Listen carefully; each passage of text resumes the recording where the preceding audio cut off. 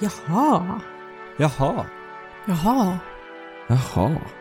Jag heter Dana Ali och du lyssnar på Jaha-podden. Välkomna tillbaka till ett nytt avsnitt av Jaha-podden. Av någon anledning så har du hittat hit, men förhoppningsvis så går du härifrån med en Jaha-upplevelse. Idag så tänkte jag prata om sömn.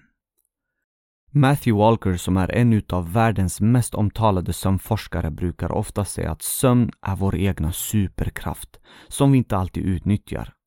Jag menar, du må träna stenhårt flera gånger i veckan. Du må ha en hälsosam kostrutin, ta dina vitaminer och mineraler som du dagligen gör. Eller studera för din kommande tenta flera timmar om dagen. Men om du inte sover tillräckligt mycket så kommer de andra delarna inte heller att fungera. Så för att arbetet du lägger ner inte ska vara i förgäves och få ut maximalt av den tiden du lägger ner på att uppnå de mål du har satt upp, så bör din sömn prioriteras.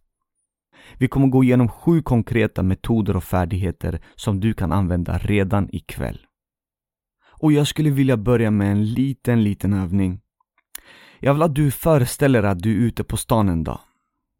Föreställ dig att en äldre man kommer fram till dig. Han har 2 piller i den högra handen. En röd och en blå. Han berättar kort att det röda pillret bidrar med sämre minne, sämre reaktionsförmåga, inlärningsförmåga, beslutsfattande och att du blir sjuk mer än vanligt. Han berättar att det blåa pillret är dock tvärtom.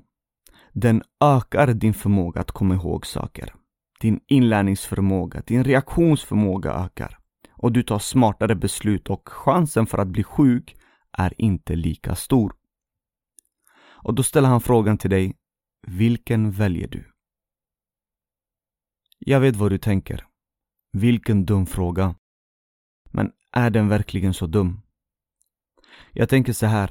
Varje gång du medvetet ger dig själv mindre sömn än vad kroppen behöver, så tar du i princip det röda pillret. Lite klyschigt, men sant. Föreställ dig en bil. Du servar den, du fixar till den när det behövs, byter bromsar, däck och gud vet vad. Varför? Jo, för att den ska fungera så bra som möjligt. För att den ska köra så snabbt du vill att den ska köra. Eller vara så säker som du vill att den ska vara. Och det är inte annorlunda när det kommer till din kropp. Jag menar, du vill må bra. Du vill utvecklas och bli bättre än gårdagen. Du är förmodligen en vinnarskalle och vill prestera i skolan, på tävlingar eller i dina framtida möten. Men vad får dig att tro att bilen kommer att prestera om du inte tar hand om den? Jag skulle vilja säga att det handlar lite om att ge och ta. När du ger kroppen bra sömn så kommer kroppen ge dig bättre förutsättningar. Och jag vill också först poängtera att det är väldigt vanligt med perioder då man sover sämre. Det är också vanligt att man vaknar 5-15 gånger under natten. Sen vill jag även påminna att alla människor behöver inte 8 timmars sömn för att fungera. Det är en myt, det är väldigt individuellt, det kan variera allt ifrån 5 timmar till 11 timmar. Frågan är bara, vad passar just dig? Och ett sätt att komma fram till det svaret är att du skriver ner hur mycket du sover och hur pigg och alert du känner dig dagen efter. Så, låt oss inte skjuta fram det här ännu mer. Jag gissar på att du inte är här för att lyssna på min röst hela dagen. Du är här för att du vill höra hur du kan öka dina förutsättningar för en bättre sömnkvalitet. Första punkten handlar om att skapa en harmonisk miljö i ditt sovrum. Sovrummet ska vara mörkt, tyst och svalt. Om du har ljus i rummet så kan du antingen installera en tättslutande rullgardin eller så kan du använda sovmask. Det kvittar så länge det känns mörkt för dig. Det bör också vara så tyst som möjligt. Men om du har massor med buller runt omkring dig så kan det vara smart att köpa ett par öronproppar på apoteket. Och temperaturen i rummet ska vara mellan 17 till 20 grader. Om du som många andra inte har en trollstav att använda för att öka och sänka temperaturen, så funkar det också lika bra med att öppna fönstret om det blir för varmt. Punkt nummer 2. Du måste nämligen hjälpa kroppen att förknippa sängen med att sova. Du lär helt enkelt kroppen att associera sängen med enbart sömn. Och hur gör du det? Det innebär att du bör undvika att arbeta, titta på TV, äta, läsa, lyssna på radio i sängen. Risken finns att du genom de här aktiviteterna börjar förknippa sovrummet med en plats för vakenhet och aktivitet, vilket gör att kroppen inte får en lika stark sömnsignal när du går till sängen. Så försök att använda de 2 sista timmarna för att varva ner. Så vad kan du göra för att förknippa sängen med sömn? Jo, gå till sängen bara när du är sömnig. Gå upp ur sängen om du har svårt att somna eller inte kan somna om efter 15 till 20 minuter. Det är viktigt att du går upp då. Och sista punkten handlar om att undvika tupplurar. För några år sedan så hade jag sömnsvårigheter och jag visste inte riktigt vad det berodde på. Men jag började läsa mer och mer och då insåg jag att tupplurar har en stor påverkan på vår sömntryck. Det är den kraft som ser åt kroppen att sova och den är baserad på allt du har gjort under dagen och den tid du har varit vaken. Så jag slutade med mina tupplurar för jag brukade egentligen ta 1 eller 2 tupplurar per dag. Men när jag slutade med mina tupplurar så blev det så mycket bättre. Jag blev mer trött på kvällen och jag kunde sova mycket djupare. Så undvik tupplurar för det minskar ditt sömntryck. Punkt nummer 3. Kvällsrutiner. Det har du säkert fått höra ett par gånger. Men ge dig själv lite tid. Du kan inte vara aktiv i 17 timmar för att sen på studs förvänta dig att somna. Kroppen behöver tid för att varva ner och förbereda sig för sömn. Försök att skapa dig behagliga rutiner som du själv tycker om, som du håller fast vid. Det kan vara att läsa en bok, meditera, byta om för natten eller borsta tänderna. Det kan vara vad som helst. Men se till att det är någonting avslappnande och se till att du håller rutinerna varje kväll. Punkt nummer 4. Här kommer jag och du förmodligen bli ovänner.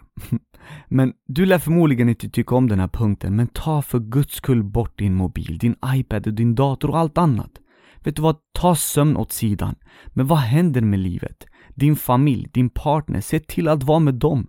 Vi får inte tillbaka den tiden med våra nära och kära. Men om vi vänder tillbaka till just sömn som det här avsnittet egentligen handlar om, så bör du undvika att exponeras för det blåa ljuset från din mobil, iPad och dator, då den ökar aktiveringen i din hjärna. Att sova med en hjärna som är fullt aktiverad är inte alltid så lätt. Så blå ljus, ökad aktivitet, svårt att sova. Så om det är möjligt i ditt liv, ha åtminstone de 2 sista timmarna fri från sociala medier. Punkt 5. Se till att få minst 150 minuter träning varje vecka fördelat på minst 3 omgångar. Det här ökar i sin tur sömntrycket så att du känner dig mer trött på kvällen. Men tänk på att inte träna alldeles för in på sovdags. Man brukar rekommendera ett träningspass minst 3 timmar innan man ska sova så att kroppen hinner varva ner. Punkt 6. Avslappningsövningar. Gud, när jag började med avslappningsövningar så var det som att öppna dörren till Narnia. Jag personligen använde mig utav det och det får mig att sova som ett litet barn.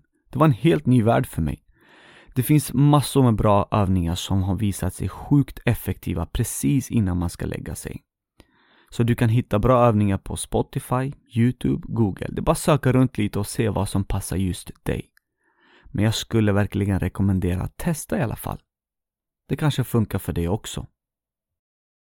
Så där, då har vi kommit fram till den sista punkten. Den här punkten är för dig som grubblar och ältar mycket på kvällarna. Om du tänker väldigt mycket och om du känner dig lite träffad så har jag en fantastisk övning till dig. Den här metoden används av de främsta psykologerna i världen och den har visat sig vara sjukt effektiv för personer som tänker mycket innan de ska sova. Så sista punkten handlar om att införskaffa orostid. Enkelt förklarat så avsätter du mellan 15 till 30 minuter åt att skriva ner dina tankar och känslor på ett block. Det är en tid du skriver ner din oro och ägnar dig åt dina problem ordentligt. Allt som dyker upp i huvudet, skriv ner det. Helst på ett block och inte på din mobil eller dator. Och försök att göra det här utanför sovrummet.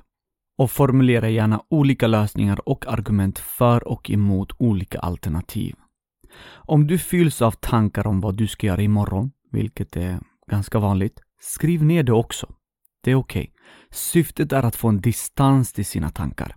Det är lite som den här lättnaden som ibland kan dyka upp när man pratar om sina problem med en vän. Man kan bara släppa det och då har man fått ut och det känns skönt. Kom ihåg dock att det här ger bäst effekt om man gör det regelbundet. Och gör gärna det här 2-3 timmar innan du ska sova. Så där mina vänner, då har vi gått igenom allt för idag. Målet är självklart inte att du ska ta med dig allt ordagrant, även fast det skulle vara sjukt bra. Men så länge du tar med dig något som hjälper dig eller din omgivning att sova bättre, då får jag ett leende på läpparna.